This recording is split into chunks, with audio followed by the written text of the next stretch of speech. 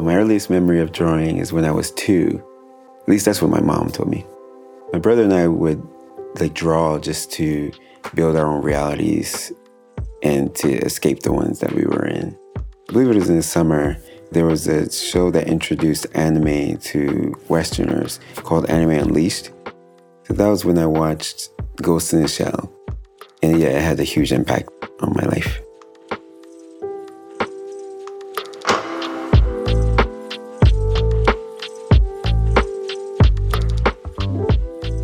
Like so many children of the 90s, I grew up kind of around the architecture of anime.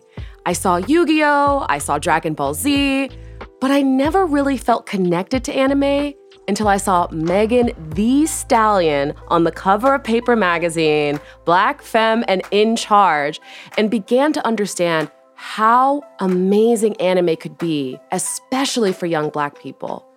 It's something that's so distinctive, so intricate, so complicated, but also so incredibly accessible and fun. Our guest today, Arthel Isom, took his childhood love for anime and turned it into a career on the other side of the world. In some ways, Arthel's story is universal. He fell in love with something and decided to follow that dream to the very top of the industry. But in other ways, his story is quite unique. Arthel was the first foreigner ever to work for the anime art director Hiromasa Ogura. And he and his brother Darnell now run the first and only Black-owned anime studio in Japan called D'Art Stagio. As CEO and art director, his literal job is to create dynamic, immersive worlds, much like the ones that inspired him to become a background artist 2 decades ago. Welcome to Your Attention Please, the companion podcast to the Hulu series of the same name that introduces us to present-day makers of Black history. I'm Kimberly Drew, curator, writer, and co-editor of the anthology Black Futures. And today, I'm joined by background artist and CEO art director Arthel Isom. We spoke early in the morning his time, and even though he grew up in New Jersey, like yours truly, he has spent the last 2 decades in Japan, primarily speaking in Nihongo. For those who don't know, that is Japanese for Japanese.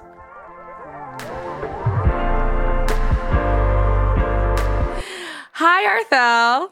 Hey, Kimberly, what's up? Hi is something in Japanese, right? It's yes or no? Oh, yeah. But I guess inflection is a different spot, but so it's more like height. But you can say hi, I guess, if you wanted to say yes. Hey! Hey, what's up? Thanks for having me, Kimberly. I'm really looking forward to this.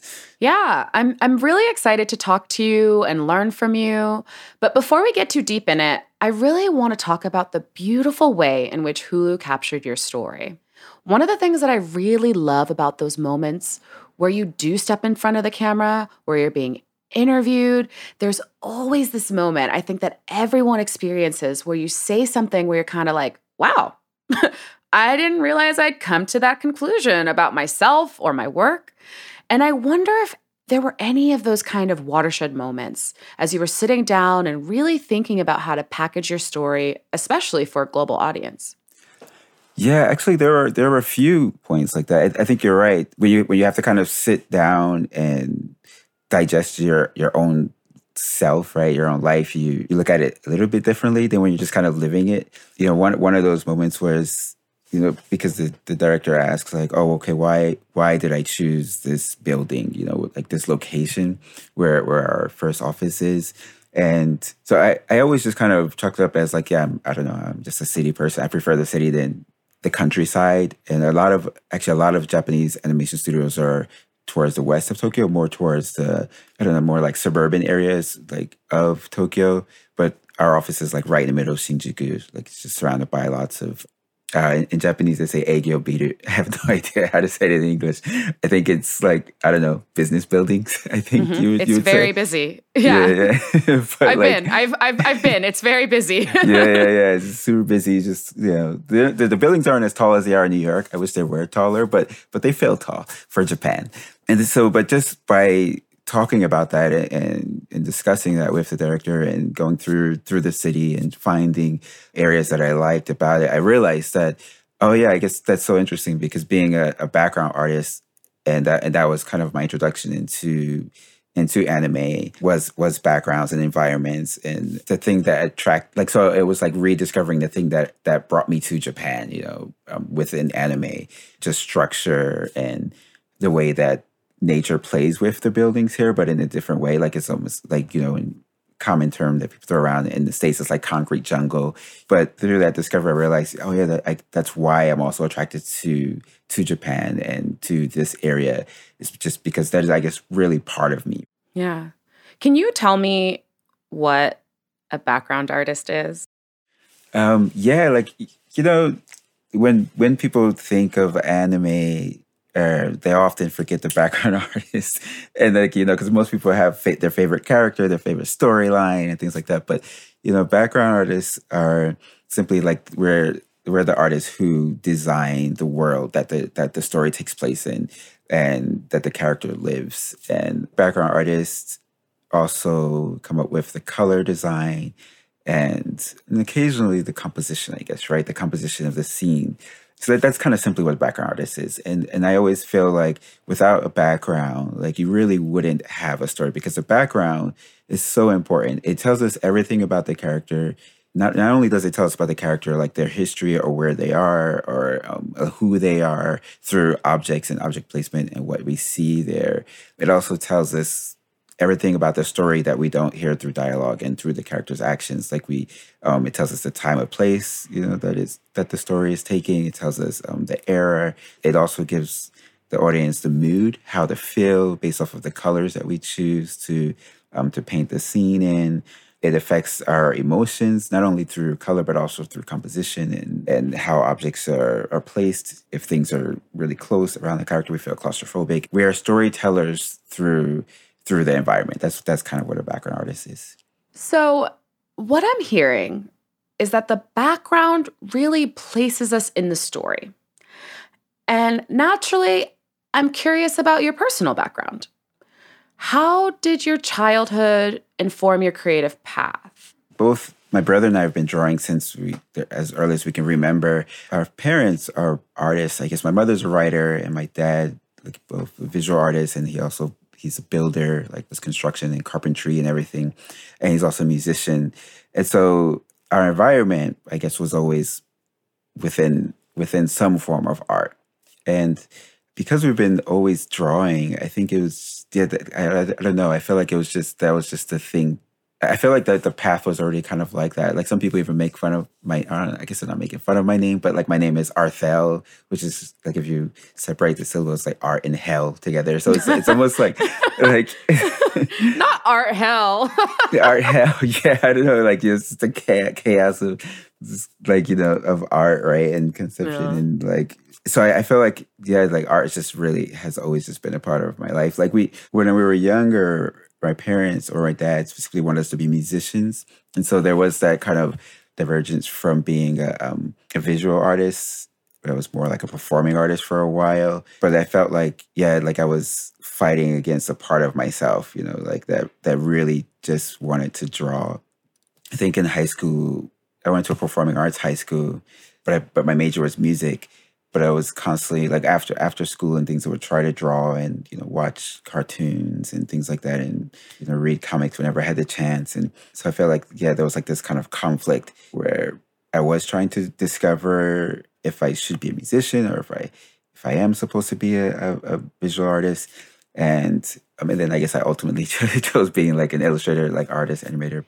It's so interesting to hear you talk about your upbringing and being naturally drawn to drawing, being naturally interested in or inclined towards this way of storytelling as a connection or sometimes even a disconnection from the world. And now your work is just that thing. And I wonder if you could talk to me a bit about how you maintain your love for illustration, how you maintain a love for drawing, and how you check in with yourself about that. I don't know if I ever fall out of love of drawing.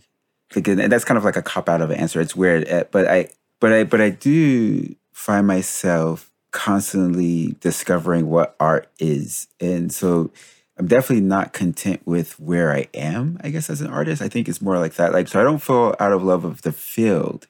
Like, I don't think that will ever happen to me. But I am constantly battling myself as an artist and the art that I create and where I am in this space, in this art space, you know, that I've kind of created for myself, and then also that the world is creating, because art is always changing. And, you know, there are the established forms of art which have rules and aesthetics that have to be followed. And then you have the rule breakers, and which is interesting because those are new forms of art. And I think that is like the kind of the hell that I was describing with my name, right? Art and hell, like where it really is chaos, like in my mind. Like I'm constantly feeling that what I draw isn't good. And so perhaps that's what keeps me drawing, which is, I think for others, like, so I guess that is the answer to your question, is like what keeps me engaged and what keeps me in love with what I'm doing is that I'm constantly trying to get better. And then that also affects the way that how I feel about the company as well. So as an individual artist, I feel that I have to draw and be active creatively. But at the same time, what does our company represent and stand for in this art field, and what are we creating? And it feels like we're just getting started. But I quickly want to pause to turn to some of our subscriber questions, because some of the folks who watched your segment on Hulu are also very curious about your origins in anime.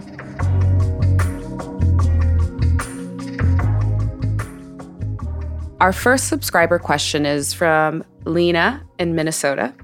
Lena asks, how did your work under Hiromasa Ogura-san inform your appreciation of Japanese animation? Oh, okay. Oh, that's a really good question. Thank you, Lena. When I was working under Hiromasa Ogura-san, I learned so much about, of course, just anime in general, because there are some people who don't know, but that was actually my first time working in the animation industry in general. Like, I didn't work in the animation industry in the States. So my first job in animation was working in Japan underneath Hiromasa Ogura-san. And so actually he taught me everything about anime, you know, like that, about all the process, the foundation of art, you know, and then being surrounded by a fully Japanese staff. And I really felt like he not only did he teach about Japanese anime, you know, just about the process, the pipeline, their production process. He also taught me about Japanese culture, you know, and so did my senpai. You know, they taught me about Japanese culture. Our other question comes from Ezra in New Mexico, who asked, who was the first character you designed for anime? I think the first character that I designed that is actually in an anime is the doll, because I designed her when I was in college, actually. Does the doll have a name? No, she doesn't actually. You know, she's just called a doll. She deserves a name. Yeah, I know.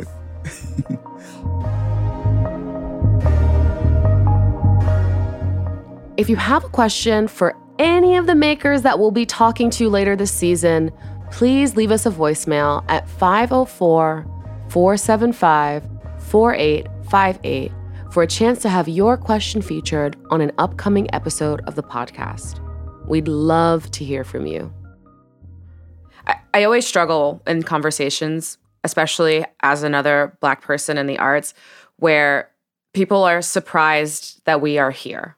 You know, Mm-hmm. Not for nothing, people are genuinely surprised. Mm-hmm. And there is something interesting about what it means to be disruptive, mm-hmm. what it means to, I guess, step out of the bounds, perhaps, of expectations. Mm-hmm. And for you, you've very much done this in your career. You've moved to a new country. You've followed this dream. You've found tutelage.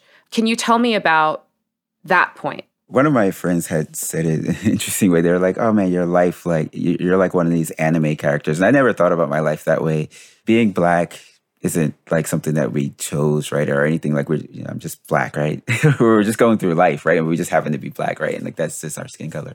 And so I found something that I wanted to do, and I really liked it. And even though when I was younger, of course, like growing up in a Black community, like, you know, you're kind of looked down upon if you just want to draw, right? Like, and draw anime and, you know, like you like comics and things like that. I think now it's obviously become more open and accepted. But when I grew up, it really wasn't.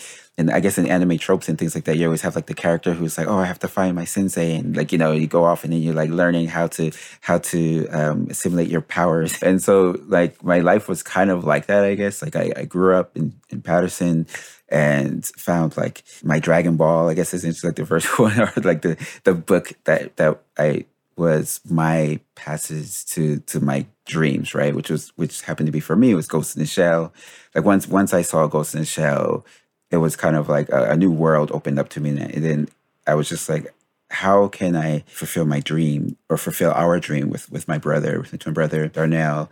And whenever everyone always says, right, like when you grow up in the ghetto, the goal is to kind of get out of the ghetto, right? You don't have to actually leave the ghetto, but at least rise above the expectations that are put on you, right? Like when you grow up in Patterson, the general expectation of just Black youth is like, okay, by the time you're 18, you're either dead, you're in jail, or in the street. Mm-hmm. Especially as Black men.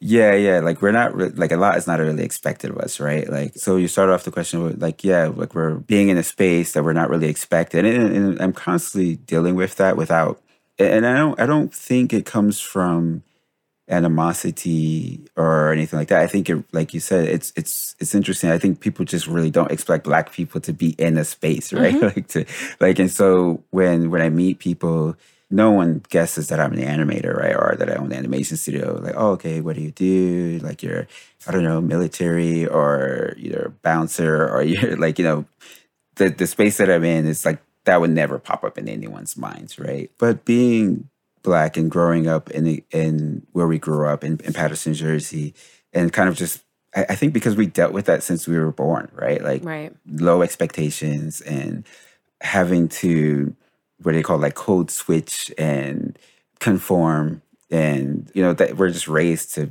be that way, right? Like we're raised to do this. It's instinctive almost. It's like innate, right? Because it's just like, and even just like surviving in the ghetto, right? Like you have to, like depending on where you are, and in each area you have to change, right? And so when you're in school, you act one way. When you're on the streets, you act the other. When you're at home, you act another way. And you go to college and you're surrounded by other nationalities, you act another way, but then everyone always expects you to act one way, right?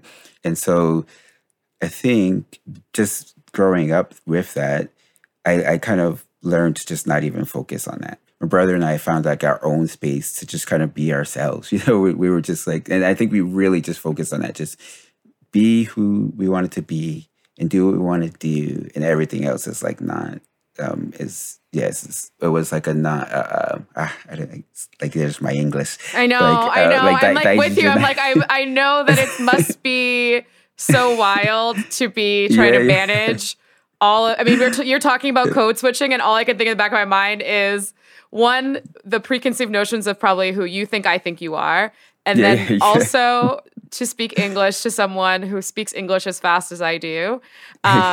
So I'm with you, and I appreciate you working through it, because I understand that it is not easy.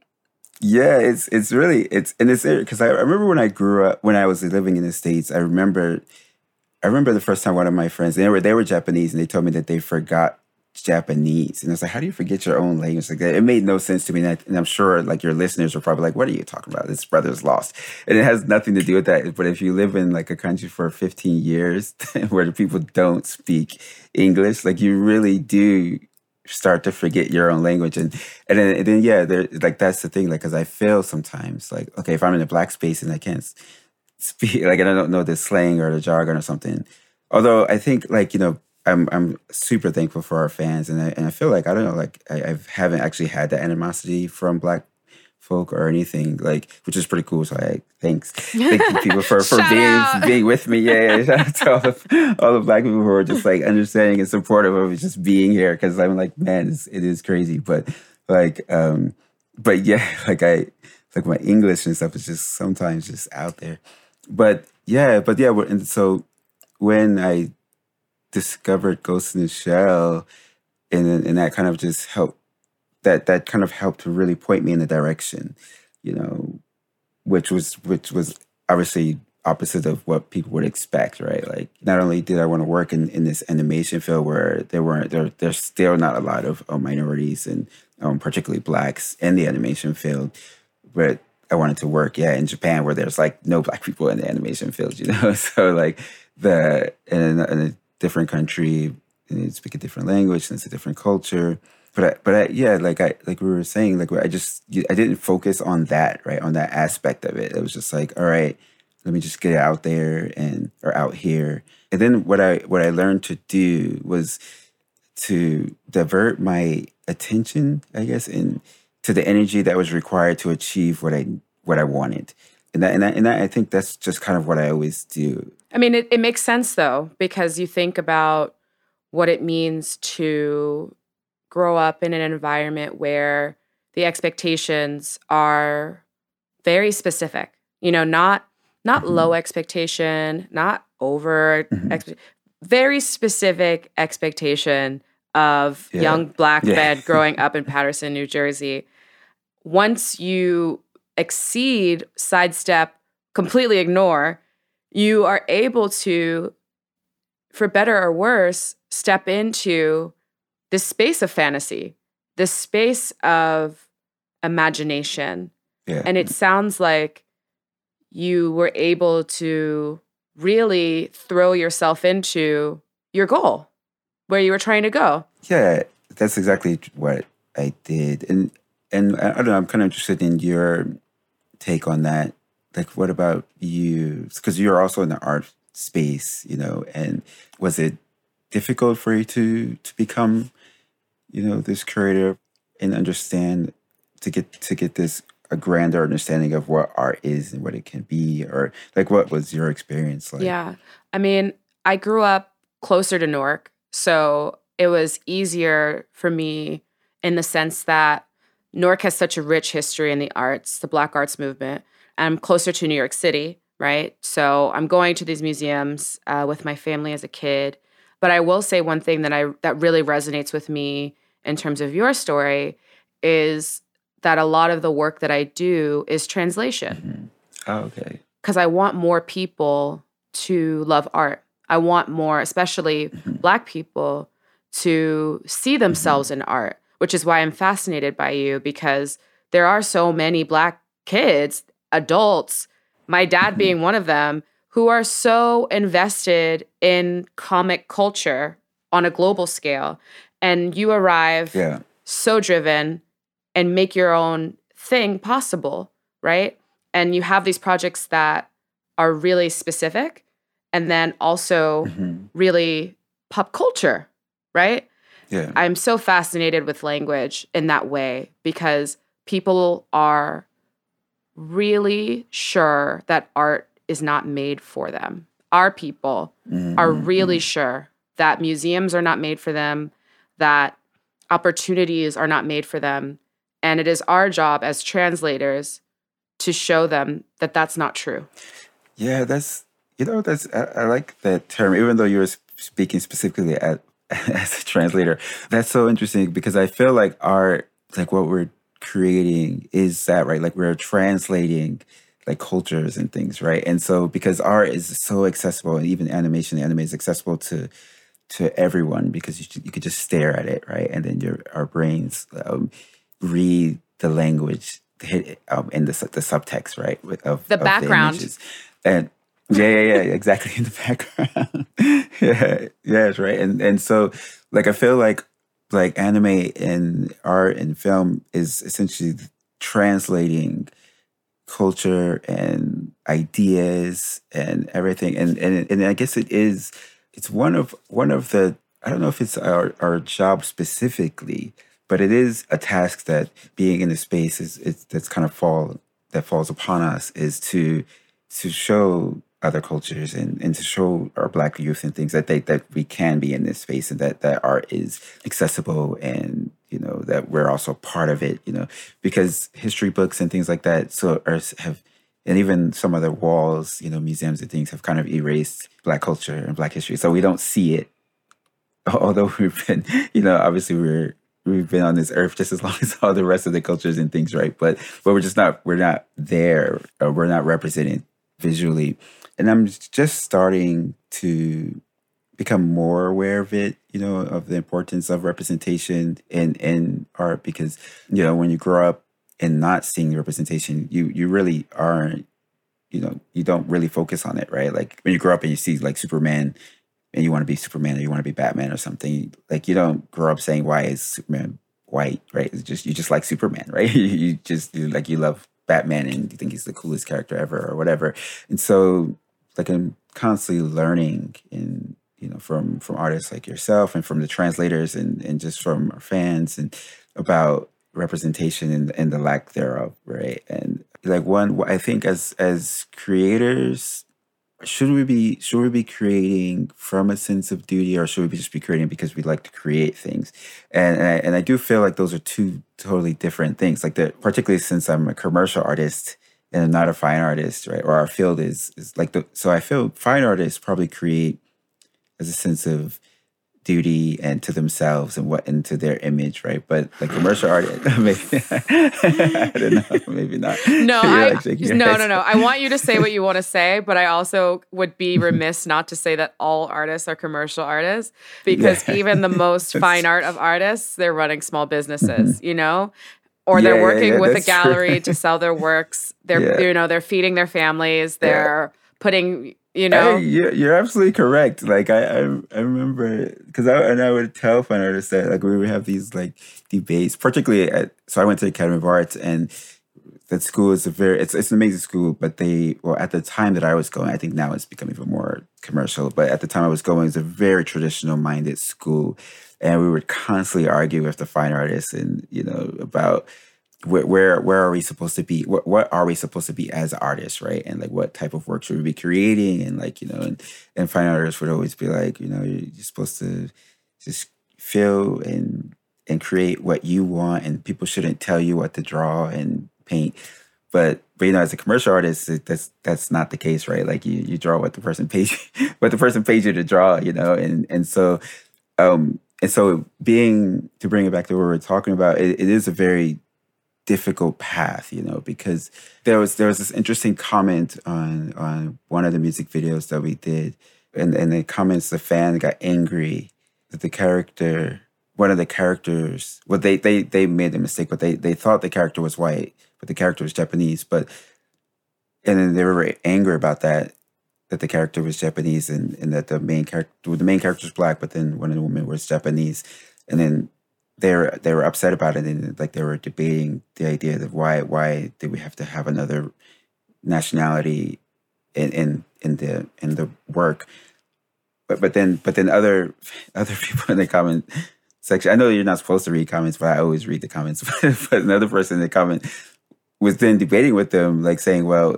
it's the setting is Japan, right? Like so if they weren't focused on just the visual and actually paid attention to the story, they would have realized. If they looked at the background. yeah. If they would have realized, then they would have understood why this character is Japanese. But yeah, like so it's really hard because it comes down to the question of like, is it our duty to, as an artist, to make sure that representation is there, or are we supposed to just be focused on the story itself, right?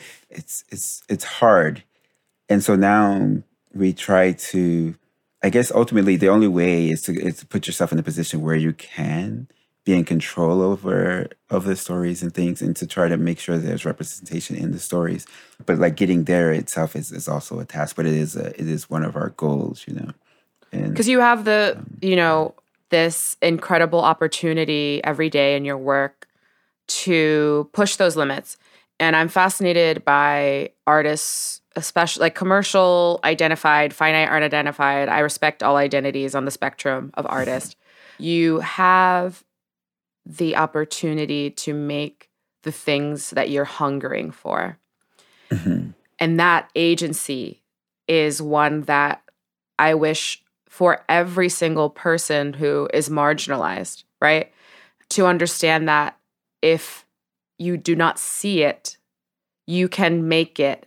You can make some version of that for yourself. Yeah. I want to ask like a cheesy question about feeling like a hero, but I'm not going to do that. That's too easy.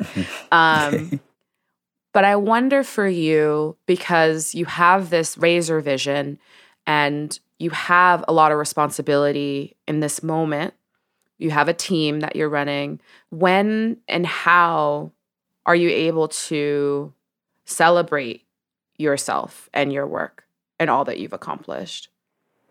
Yeah, that I don't know.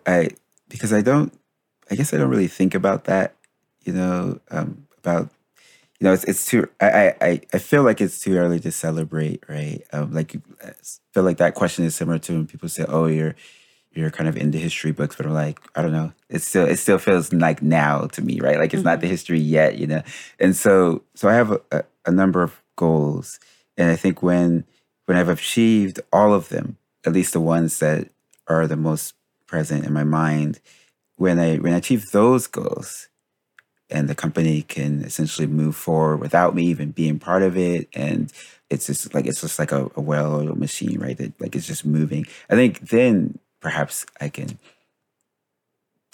take a breath and say, "Oh, okay, cool. Let's have a party or something, maybe, right?" And celebrate what has been done. But right now, it's we're still grinding, and it's still very important that I'm present in the now. I am so excited for many more conversations as, time allows. Thank you so much for coming on the show. Cool. Thanks for having me, Kimberly. How do you say that was amazing in Japanese? In Japanese, すごく良かった。That. That's funny. Period. Okay, yeah. That's funny. Yeah, that. Yeah, what he said. Perfect.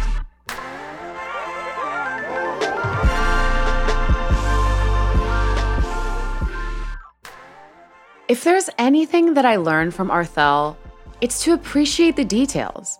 There are so many pieces to a story that make it come to life. Arthel's commitment to his craft is commendable, and his love for background art is infectious.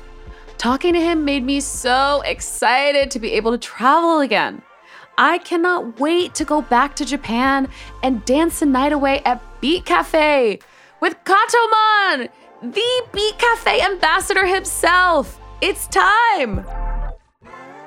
If you enjoyed this conversation, don't you worry. We've got so much more to come. We'll be talking to all of the makers from season 2 of Your Attention Please on this podcast. So, if you haven't already, watch the show, now streaming on Hulu. The episodes are also available for free on Hulu's YouTube channel. If you have a question for any of the makers that we'll be talking to later this season, please leave us a voicemail at 504-475-4858. So, be sure to subscribe, leave us a rating, write a review, forward it to your cousin. It'll help more people find this show. Episodes are available literally anywhere and everywhere that podcasts are found, and also right within the Hulu platform. Don't be afraid to find what you love, share it with the world, and scream from the mountaintop, "Your attention, please."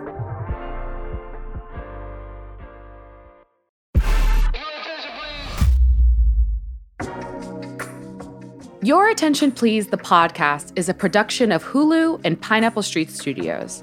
Our executive producers are Jenna Weiss-Berman, Max Linsky, Jayanne Barry, and Barry Finkel. Our lead producer is Sophia Steinert-Evoy, and our associate producer is Brianna Garrett. The Your Attention Please theme song is composed by Teddy Walton. Our show is engineered by Davey Sumner. And of course, I'm your host, Kimberly Drew.